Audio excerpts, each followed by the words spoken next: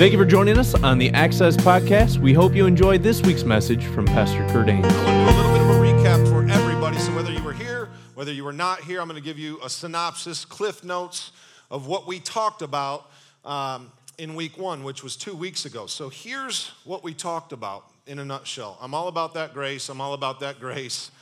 No trouble. You guys remember that? So real quick, I'm going to take about 5 to 10 minutes tops, and I'm going to do a quick synopsis of what we talked about. In chapter 1, Paul goes to this place called Galatia. He preaches the good news of the gospel of Jesus Christ, the gospel of grace. As soon as he takes off, some other Jewish Christians come in behind him, and they start preaching a different gospel. They said, oh, you believe in Jesus? That's great, but you need to believe in Jesus, and you need to do some other stuff. And they were talking about circumcision, which is the gospel of salvation by works. So there were two gospels that the Galatians were hearing. The first one was a gospel of works, and it was confusing them, and they heard the gospel of grace. Now listen to me. One of them focuses on what you do. The gospel of works focuses on what you do to earn God's favor and earn God's grace and get into right standing with God. The other one, the real one, focuses on what Jesus did. And in case you were wondering, we here at Access focus on what Jesus did. Has nothing to do with us, with what we ever did, what we can do for God. It's all about what Jesus did. It's finished. What he did is absolutely enough. He was the perfect sacrifice, and grace is only found in Jesus Christ. Come on, somebody. You with me? So one focuses on you, one focuses on what Jesus did. The religious system will tell you this: if you'll just change enough for us, if you'll just jump through enough hoops for us, then you can be in our club. So their model is change, and maybe you can join us. Jesus' system was completely the opposite. And actually, he made it really simple. All he said was this: if you'll just simply follow me, if you'll follow me, you'll change in the process. I'll change you if you just choose to follow me. Real simple. Jesus plus anything equals nothing. That is a good word. Jesus plus anything equals nothing. Do you guys get that? There is nothing that we can add to what Jesus did to get us right with God. It's all about Jesus. So we're all about that grace here. We talked about divine order. Ephesians chapter 2, Paul says this: it is by grace that you were saved for good works. So the divine order is this: grace. When you receive God's grace, you'll put faith in the one that you received the grace from, okay? Grace, then faith. Then when you believe in Jesus Christ, when you put all of your trust, all of your hope, and all of your faith in him, the result of that is going to be you're going to do some really amazing things for God. Just because you're going to want to, and you're not going to do it out of duty. You're going to do it out of relationship. You're going to do it because you're going to love him so much for what he's done for you that it's just going to be an offspring of who you are in him, and offspring of that relationship, his love coming into you and flowing out of you. You guys with me?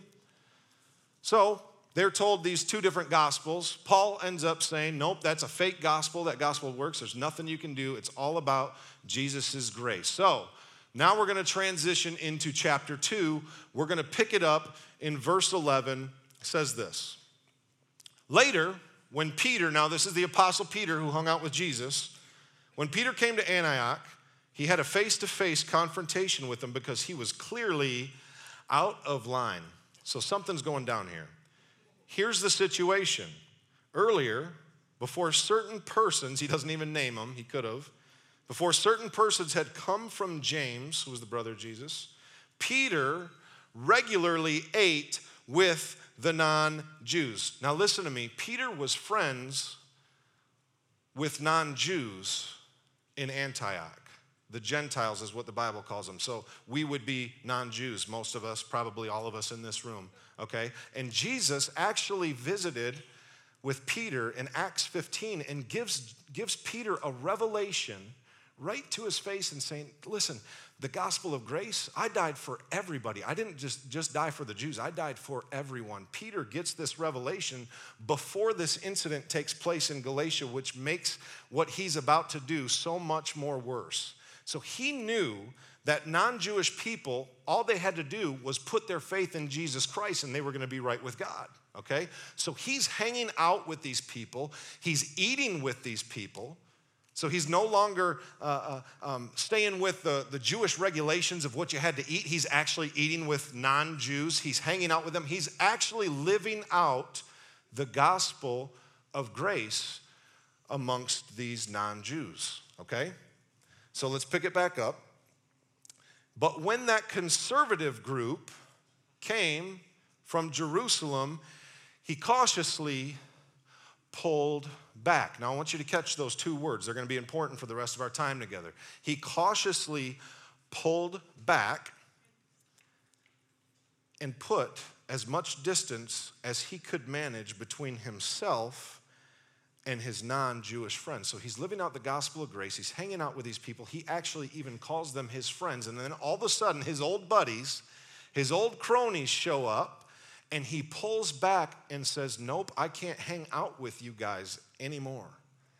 Because he was so fearful, and we're going to find out right here in the next verse. This is what it says. That's how fearful he was of the conservative Jewish clique that's pushing the old system. Listen, they were still doing things the old way, and Peter pulled back from people that Jesus Christ died from that became his friends because he was scared. He was scared of what they thought about him. Now, come on, somebody. I know I can relate to that a little bit. After I started following Jesus, being a little bit afraid of what people were going to think of me, especially my buddies. And if I was around my new cronies, you know, people calling you a Jesus freak or whatever they want to call you, your Bible thumper, you know, you get it, you kind of get it all. Oh, he just loves Jesus now. Yes, I do. Yeah. Yes, I do. Yes, I do. And hopefully someday you will too. God's going to get you. God's going to get you in a good way, in a good way. He ain't going to kill your dog, you know what I'm saying? He's good. But I mean, I can even remember a few years into my walk with Jesus, after I said, yeah, I'm all in, I'm going to follow you with the rest of my life, my best friend from high school, my best friend, Seabass, not the Seabass you guys may know here from Access. This was a Seabass before the Seabass. He was having his bachelor party, and this guy stood up in my wedding as one of my best men, and I love him dearly. I'm friends with him to this day. And he was having a bachelor party up in Manistee, and I so wanted to be there. And I so wanted to be there, but I knew the kinds of things that were going to be going down at this bachelor party. And so I was so nervous to say, no, I can't make it. But I knew in my heart what the right decision was. And so leading up to this bachelor party, I really didn't know how to break the news to him that I wasn't going to be able to make it, but I ended up telling him, hey man, listen, I am so sorry. You know that I love you like a brother. I'm always going to love you. I can't be there this weekend. And I remember I sent it over text, actually. Yeah. If that tells you how fearful I was, you know what I'm saying? I sent it over text, and I remember him responding like, okay. And that was about it. It was real short. I could tell he was a little bit upset and a little hurt. And I remember sitting upstairs. I was on my computer. It was a Friday night, and I called my boy Seabass, and it was about 11 at night or so, and I just said, hey, man, I just want you to know how much I love you, and I'm so sorry that I couldn't be there tonight. And his response to me was, brother, I'm proud of you. I'm so proud that you didn't come up here. I understand why you didn't come up here. Good for you. You're not missing anything. I love you. You know, sometimes the things that we're so scared of end up being such a blessing. Do you know what I'm saying? If we just have enough courage to take a stand for Jesus Christ, you know what I mean? And our faith and our morals, our standards and things of that nature, it just may work out in a different way than you thought. And I'm going to be with him this Saturday watching Michigan just destroy Michigan State. So I'm just saying. But I was fearful, just like Peter was. And so here's what Peter did. He pulls back, and it says, you know, they've been pushing the old system, and they're talking about circumcision, and it goes on, it says, unfortunately, the rest of the Jews, now catch this, the rest of the Jews in Antioch church, the whole church joined in Peter's hypocrisy. Listen to me. God placed influence on your life to have influence for him. When he raises you up in a leadership position, and by the way, raise your hand if you're a follower of Jesus Christ in here tonight. Okay, you're a leader. You're a leader, and you're a leader. And you have influence whether you think it or not. Peter's influence actually infected an entire church that joined with Peter in this hypocrisy, and they were saying, nope, we can't go talk with those Gentiles, we can't eat with them, we can't even be friends with them anymore. It's a sad thing. And that's just the thing, he's operating in this gospel of grace. You see it, and then all of a sudden he swings right back over into operating out of the gospel of works. Then it goes on, it says, so that even Barnabas, and maybe you've heard his name before, Barnabas was really tight with Paul. The name Barnabas actually means son of encouragement. He was an encourager. Matter of fact, Barnabas was the senior pastor of the church at Antioch, and he joined in the hypocrisy as well. So they're all going along in this charade together. So Peter pulls back. So that's what I want to talk about tonight. How do we, as followers of Jesus Christ, how do we make sure that we don't pull back and go back into the old way of doing things? In other words, you've been called to live a life that's godly, not ungodly, okay? How do we keep, as followers of Jesus Christ, how do we keep from going back into the old way of doing life? Because it's actually a little bit more harder than we might think. And every single one of us that's been following Jesus Christ for any length of time, longer than a week, you know that there's tension between this. There is tension that exists there. So we're going to talk about that tonight. How do we make sure that we don't go back to living like we used to? We've all had those days since we started following Jesus where we've done really good, had a great day, and then the next day comes and we just blow it, man. I just remember 3 weeks ago, and I'm not kidding, 3 weeks ago, I'm in my car, driving down 84th Street. I hit 131. I got worship music on. I'm praying in my car. How many of y'all do that sometimes? You know what I'm saying? It's a good place to pray. It's better than texting and driving. It's praying and driving. I think it's acceptable. So here's what I'm doing. I'm coming down the on-ramp to get onto 131. I'm praying, Lord, thank you for this day. Thank you for this. Thank you for that. And as I'm getting onto the highway, there's two huge semi-trucks that are driving right behind it. And I'm not even paying attention, because I'm praying, And all of a sudden, I come to turn over and, and here was my response. Oh, you frickin' idiots. Hey, don't judge me. You know you do this too. I went right from praying to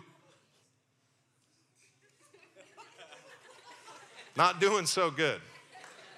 And after I get up a little bit further, I remember thinking to myself, did that really just happen? I felt like God was dealing with me a little bit in it. Did I really just go from praising God? James 3 talks about you praise God with your lips, and then you just blast people right after that. The tongue is wicked, you know what I'm saying? And so I got right back into this old way of doing things, praising God, and then, you idiots. So I'm dedicating this message to all my brothers and sisters who have been hypocritical in their walk with God, like Peter, like myself. So every single one of you, this is for you, because you're all hypocrites too. So join the party. We're in this together. We're going to figure out what God has to say about it. We're going to deal with it straight up, and we're going to figure out what he says so that we can do it his way. Amen? You good with that? Let me pray. God, thank you so much for this opportunity to gather together, Lord. Thank you for the opportunity to worship you tonight. Man, that worship was amazing, God. We're here for you. Jesus, we love you so much. Holy Spirit, I just pray that you would open up our spiritual ears to hear whatever it is that you're saying to us tonight. God, give us understanding. Thank you for the scriptures, God. Thank you that we can come back to them, that we can learn from them, and that we can grow, God, that we can mature and become the people that you created us to be. Father, I thank you that Saturday you're going to favor the Michigan Wolverines. And after 4 quarters, they're going to stand victorious in Jesus' name. All the Michigan fans said, amen. Amen. Michigan State. I love you. I root for you when you're not playing Michigan, but I got a microphone and I had to do it. You're welcome here. You're welcome here. Just know that the favor of God is now on Michigan's side. I'm totally kidding. I actually am just hoping for a really good game, because if you guys didn't know, my 8-year-old son, my wife and I are both Michigan fans, and my 8-year-old son's room is plastered with Michigan State stuff.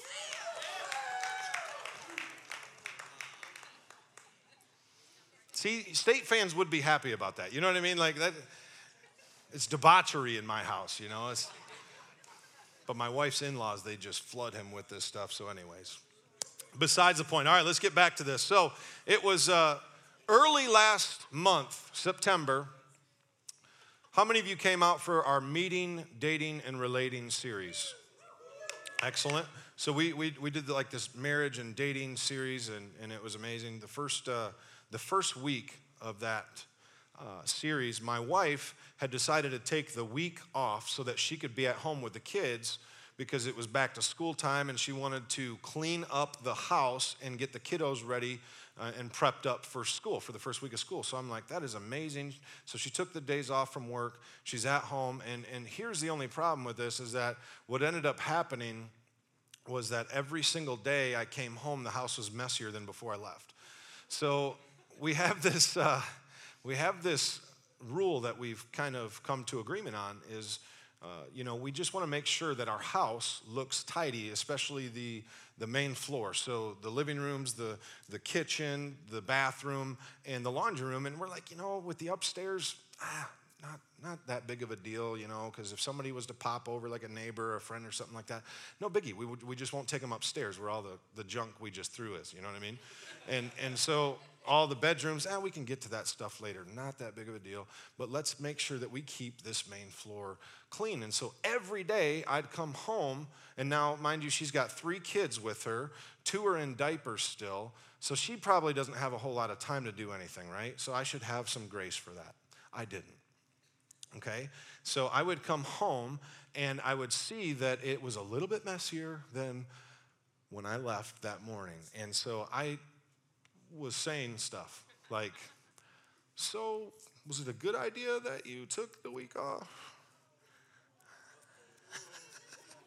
You know where this is going, right? This isn't going to turn out good, but I want to tell you because it's real life, okay? And I screw up. I know I'm a pastor, but I screw up. All right? You guys okay with this, right? Don't judge me. Don't sit there from your judgment seat. So I would start saying things like that, and because there's just something about a dirty house. I can't be in a dirty house, man. I just don't like it. And I do stuff, just so you know, ladies, before you get all, man, Pastor Curt's crazy. I'm never coming back. He's sexist. Listen, I vacuum, okay? I do the grocery shopping, most of it. I'd probably say 80% of it. I come home, I unpack, I do a lot of stuff that most men don't do. So men, take notice, because you know what? When I'm doing those things, I'm actually speaking her love language, and what that leads to is good stuff. So,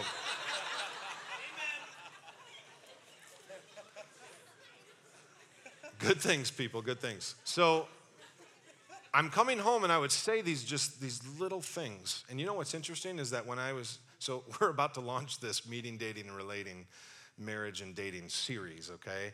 And I was just kind of, so is anything going to get taken care of while you're home this week? And it's not even really what I was saying.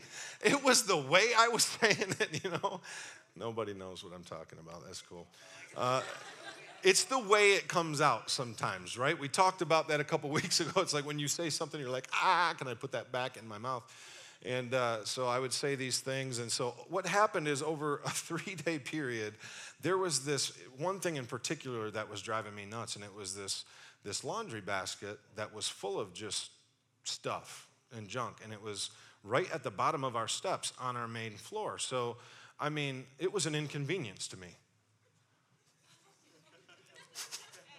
I mean, I had to take my life into my own hands by stepping over this thing onto the steps so that I could get upstairs, right? And then every single time I came down the steps, I had to step back over this thing. And here's what was going on in my mind. I'm just going to see how long it takes her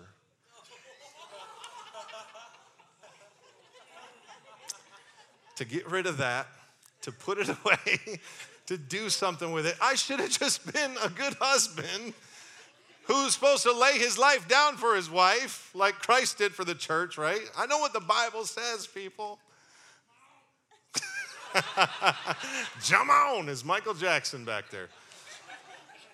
And I could have just taken it and put it in the laundry room, put it in my bedroom, put it somewhere. And so I let 72 hours go by, and all it did was just kept piling up stuff. Didn't move once. No joke. My wife's in the back. She will confirm this. So I decided to bring this issue up at the very right and proper time. So it was 11:30 at night. We're laying down in bed. Lights are off. And because of some of the things that I had said, the tension between us was so thick. She was laying over here.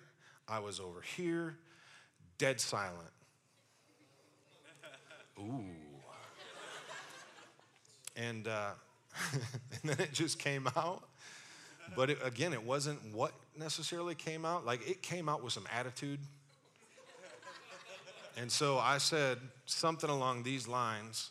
I said, so when do you actually think you're ever going to get rid of that laundry that's been sitting at the bottom of the stairs the last 3 days?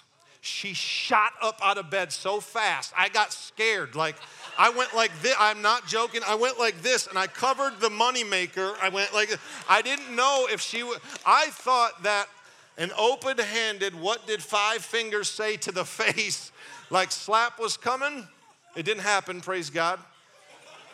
But she gets up, she storms out, words were exchanged, and she immediately just goes downstairs. She grabs this thing. Listen, I'm not proud of this story.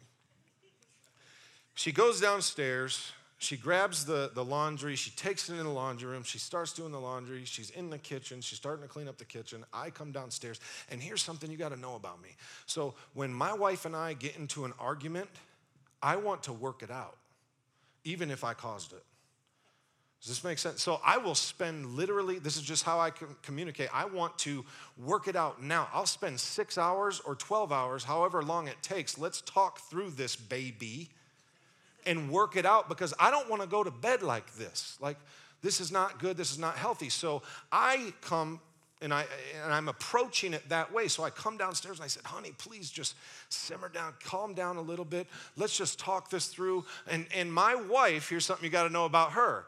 She is completely the opposite. When we are fighting, when we are arguing, she wants nothing to do with me. She doesn't even want to be in close proximity to me. And she lets me know. She'll say, get out of my face right now. And I always go, I'm not going anywhere. I'm your husband. You can't talk to me that way. Right? No, you don't get to pick and choose when you get to talk to your husband. I want to talk right now. Let's talk this through, baby. And I get real weird. I say weird stuff like that. And she'll just look me dead in the eye. Get out of my face right now. I'm not talking to you. And then she said something to me that hurt my feelings.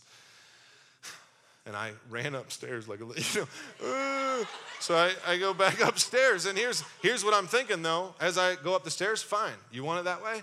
You don't want to talk to me? Fine. I'm not talking to her. I'm shutting down completely.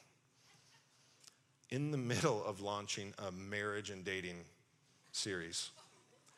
So I'm being a complete hypocrite, okay? I'm being a complete hypocrite.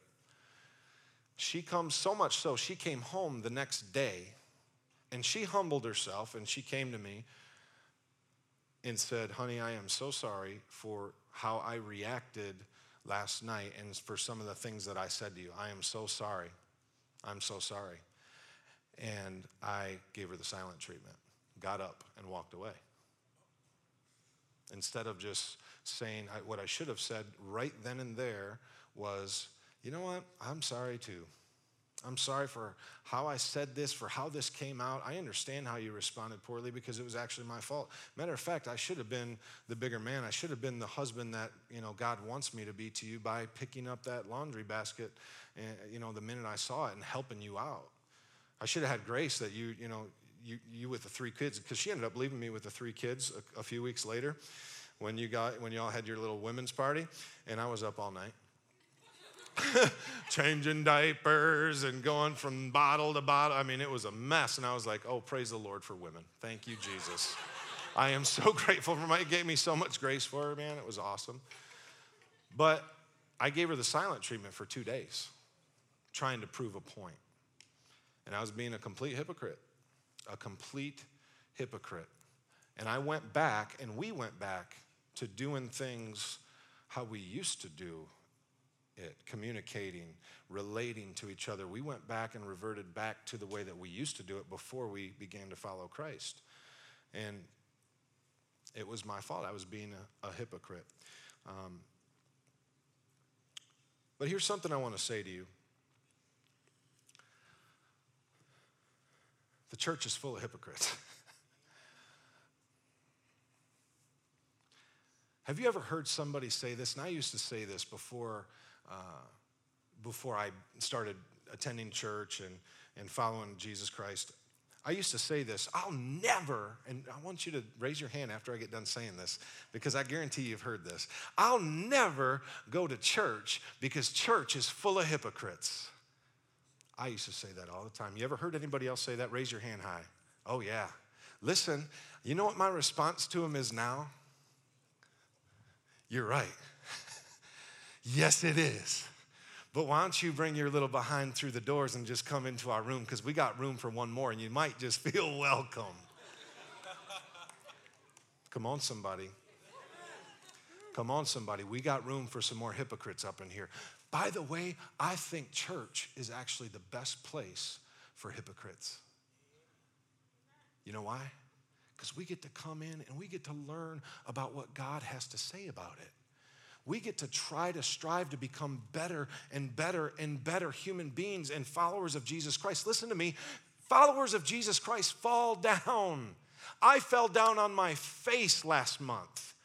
But you get back up. Followers of Jesus get back up and they say, I'm sorry. They admit it. They quit it. They apologize. You reconcile. You have some good makeup, yeah. And then, you move on. And you try to get it right next time. Are you with me? So listen to me. This is for all of us tonight. And that's what we're going to talk about the rest of our time together here. Followers of Jesus, they fall down, but they get back up. And it's not about following a set of rules. Listen, I had a set of rules and they kind of got broken, and I got a little upset about it, and I dealt with it in an ungodly manner. It is not about following a set or a list of rules. It is about following Jesus Christ passionately. Let's see what Paul goes on to say next here. Verse 16, we know very well that we were not set right with God by rule keeping, but only through, I love these 2 words, personal faith in Jesus Christ. How do we know? Because we tried. We tried it out, and we had the best system of rules that the world has ever seen. He's talking about the Old Testament, specifically the 10 Commandments. Convinced that no human being can please God by self-improvement, we believed in Jesus as the Messiah so that we might be set right before God by trusting in the Messiah, not by trying to be good. That is a good word. We need to become people that simply trust Jesus Christ with our life. And we need to stop performing and trying so hard. There's nothing that we can do to earn his grace and his love and his goodness and his kindness. God's grace is so amazing, friends.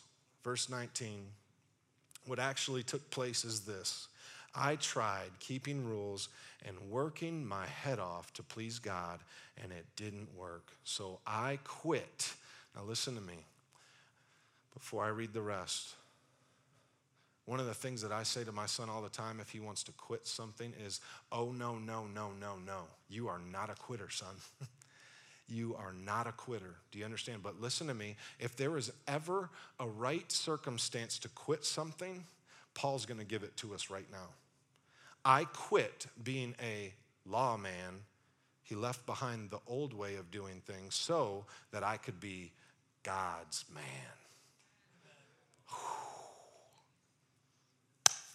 Will somebody please shout amen so that I can move on?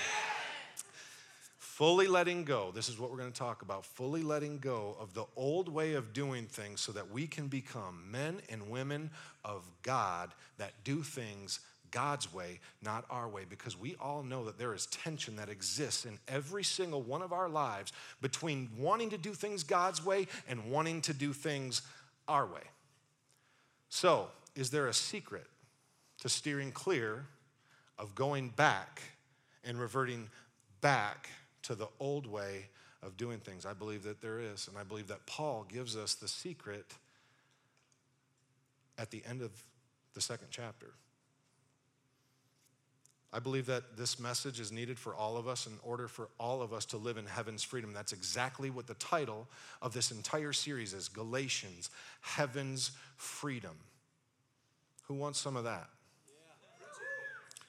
So I believe what we're about to cover can actually help every single one of us immediately apply some things into our lives that will help us to steer clear of going back to the old way of doing things. Verse 20, Paul reveals the secret. Here it is.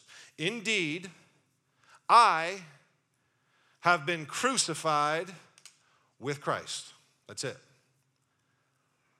I have been crucified with Christ. My ego is no longer central. It is no longer important that I appear righteous before you or have your good opinion. Paul was not concerned about what people thought about him. Peter was, and Peter fell into hypocrisy. Listen to me.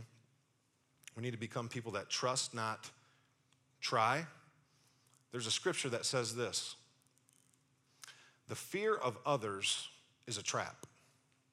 Trusting in the Lord is safety. If you just trust in the Lord, you're going to be safe. And I am no longer driven to impress God. Christ lives in me. The life that you see me living is not mine, but it is lived by faith in the Son of God who loved me and gave himself for me. I am not going to go back on that. The title of tonight's message is Not Going Back. 2 keys from Galatians tonight that are going to help us to not go back to the old way of doing things. If we don't want to go back, we will need to crucify some stuff. We're going to need to let some things die in our lives. Here's the first thing. We need to crucify ourselves. First thing is this. We need to crucify ourselves. And now I know what some of you are thinking. Like, well, didn't that happen, when I gave my life to Jesus? Isn't my old self, isn't that already done away with? Well, yes, it was done away with because you did become a new creation when you said yes to following Jesus Christ. All of that is absolutely true. But here's something that Paul goes on. I believe Paul gives us another secret in Corinthians. This is 1 Corinthians 15:31. He says this: I die, say it, every day.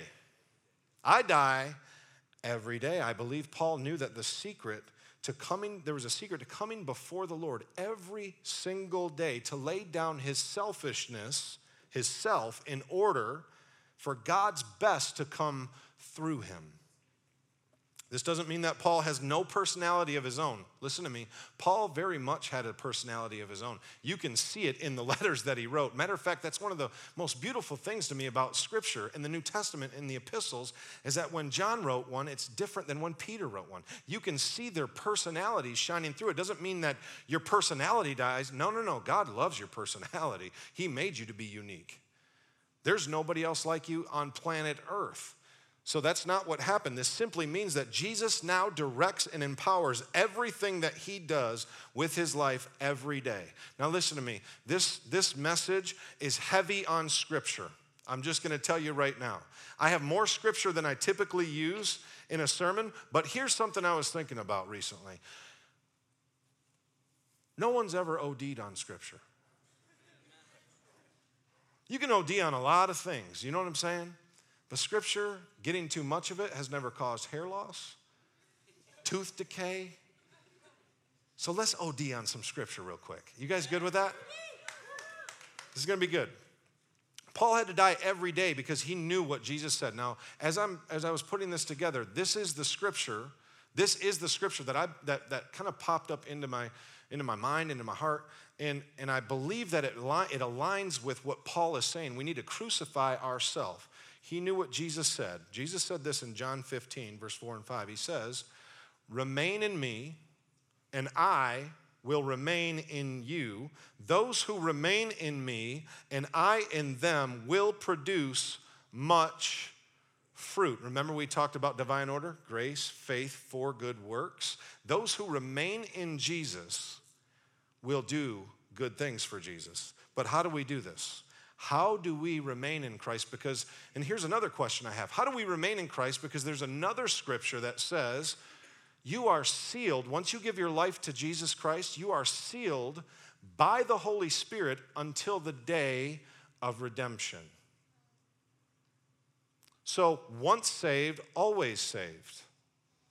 I personally believe that. But I also believe that there's a secret to doing earthly life really well, and the Bible gives us everything that we need to know. It instructs us in everything that we need to know on how to do this life really well. You guys with me? Jesus says, if you remain in me and I remain in you, you'll produce much fruit. So Paul says, I die every day. Jesus also said, yes, if you want to live, you must first, come on somebody, if you really want to live, you must first die. So Paul knew something. He knew what Jesus said. So he says, I'm going to do that every single day. Well, that's cool, but I also want to live, right? I want to live every day. I want to live life to the full every day. And Jesus said exactly that too. He says, you know what? I came that you may have life and have it to the full. So that's cool. But how do we hear? How do we apply that into our lives starting right now? It's really, really simple. Here's the application. Humility. Humility.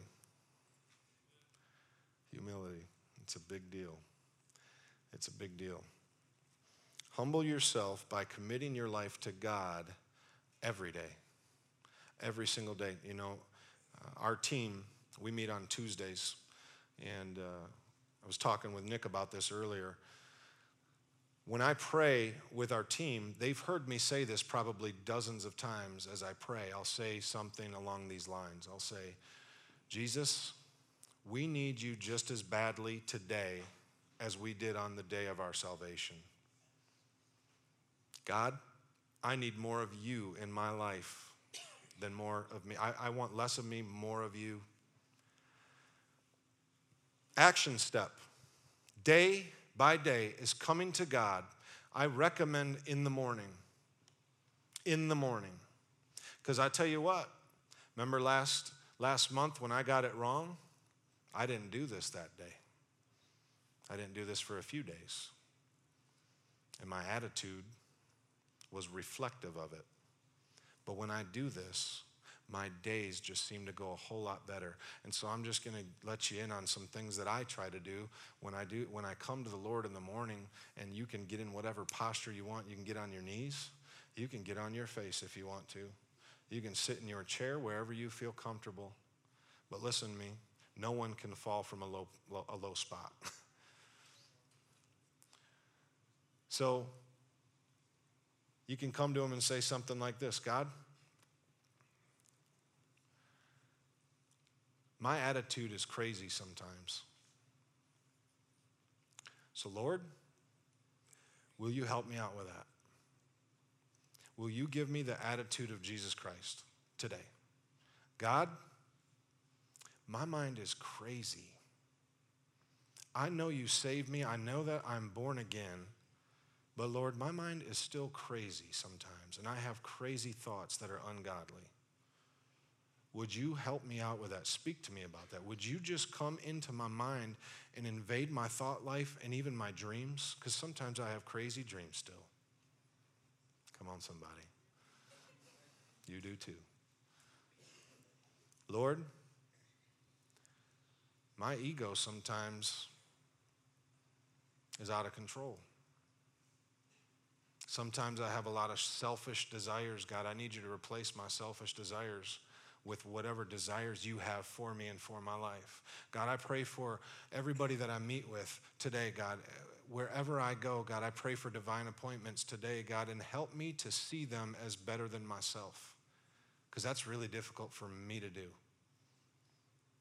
And I know that's your standard. So give me your grace. And here's the most beautiful thing about this, friends. When we humble ourselves and we come to God and we say things like this on a daily basis, and we choose to humble ourselves so that Jesus can be glorified in and through us, this is what James says. This is James 4, verse 6. God gives grace generously. As the scriptures say, God opposes the proud, but gives grace to the humble.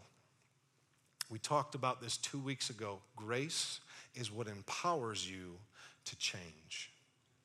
God's grace, the same thing that saved you from yourself, is the same thing that sustains you in this lifetime.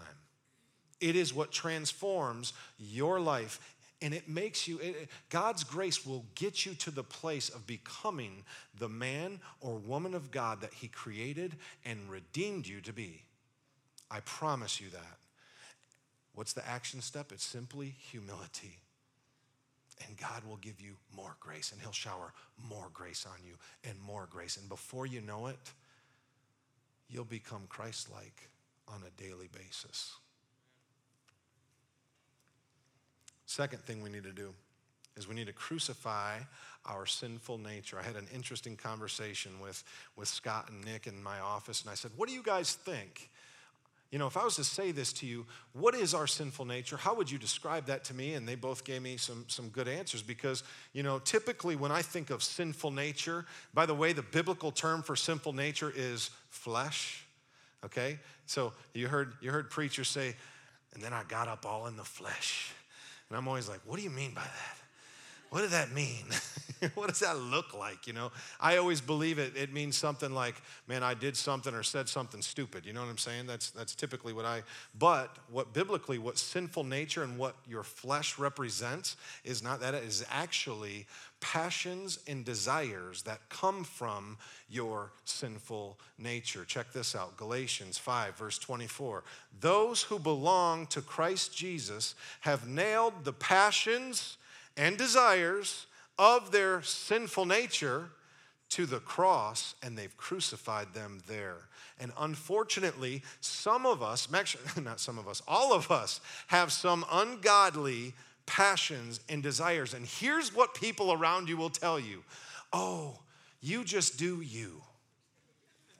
Oh, you got this desire and this passion to do that. Oh, you go ahead, girl, you just do you. Oh, no. That's how you were made. That's how you were created. God made you that way. Let me tell you something.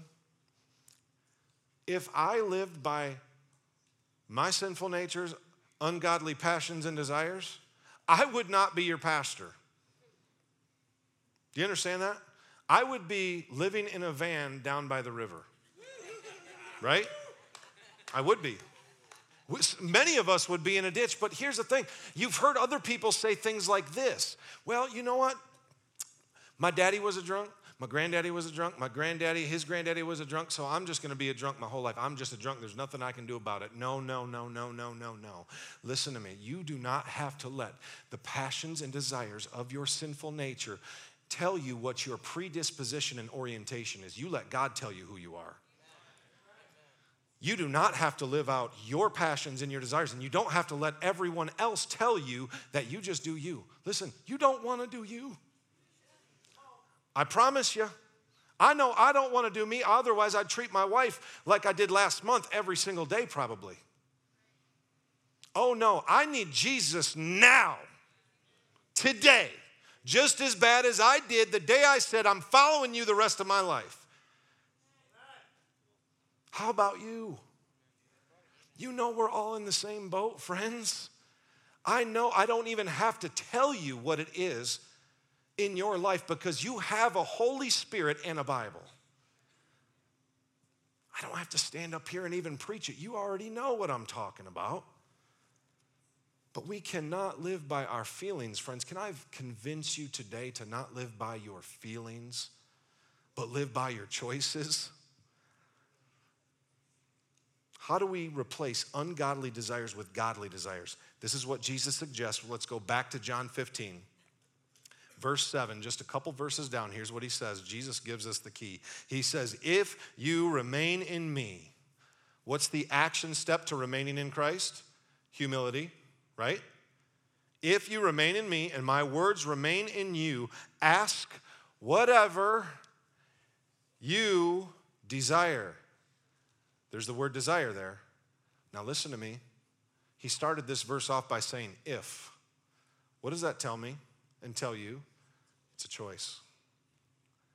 It's a choice. We can choose to daily come to Jesus and remain in him, humble ourselves and say, I need you to help me out with some stuff today. God, would you do that for me? And if you do that, he says, I will remain in you. And then you can ask whatever you desire, because listen to me, when you remain in Jesus Christ and he remains in you, your desires will be Jesus' desires. That's good. He will replace your sinful desires with his godly desires, your ungodly desires with his perfect and pleasing desires.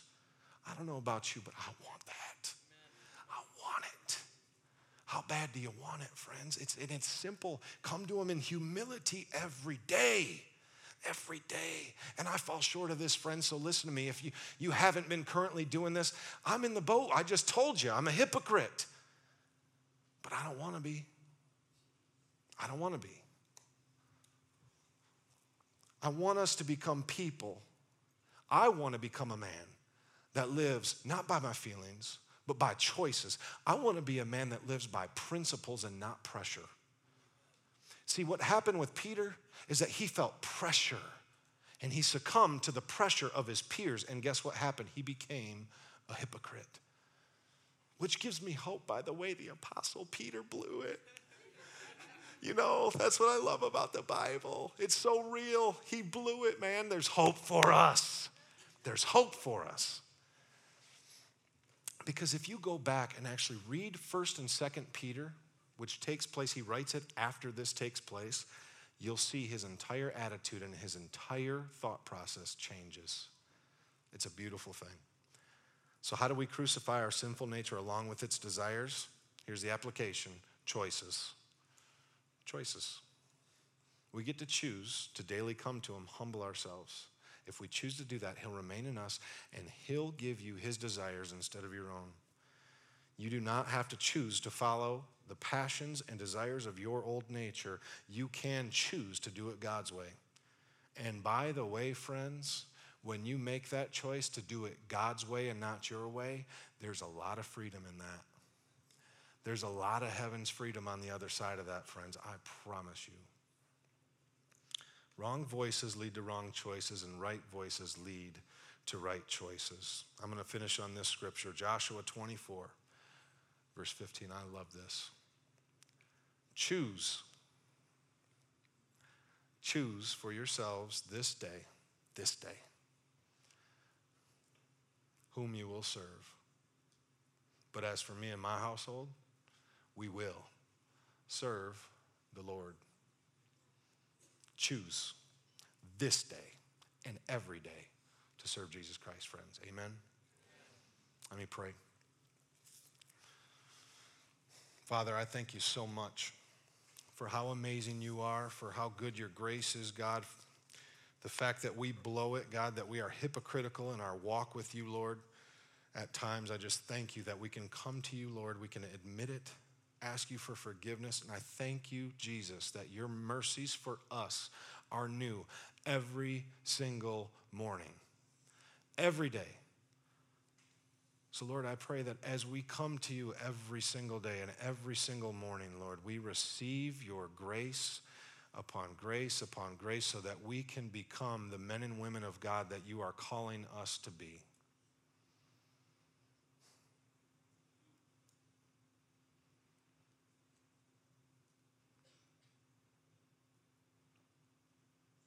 If there's anybody in here who's ready to follow Jesus Christ tonight, I'm going to ask you to raise your hand in just a second. And I'm going to ask you to raise your hand because Jesus said, if you'll confess me before others, I'll confess you before my Father in heaven. And it's the best decision that anyone could ever make. You're ready to receive God's grace. And if you're in here and you've screwed up, and you've been doing things your own way, and you're just ready to start doing things God's way again, I'm going to ask you on 3 to just raise your hands up in the air. Nobody's going to be looking. Everybody with their eyes closed. 1, 2, 3. Raise your hands up. I see all of them. I see all of them. More importantly than me seeing them, God sees. Is there anybody else? All right, you can put your hand down. Let's say this prayer out loud together, friends. This is the best part of the service. This is when we get to celebrate people making a decision just like you did at one point in your life that's changed the course and the trajectory of your life, but not only your life, your descendants' life. Let's repeat this prayer after me. Say, Jesus, I need you. I'm committing today my life into your hands. Come into my life and do some renovations on me and never stop. I commit to living for you all the days of my life. In Jesus' name, amen. Give him a big hand. We hope you enjoyed the message from Curt this week. If you liked what you heard, be sure to connect with us on Facebook and Twitter at Access RLC, and be sure to swing out Thursday nights at 7 p.m. in the ground floor at Resurrection Life Church.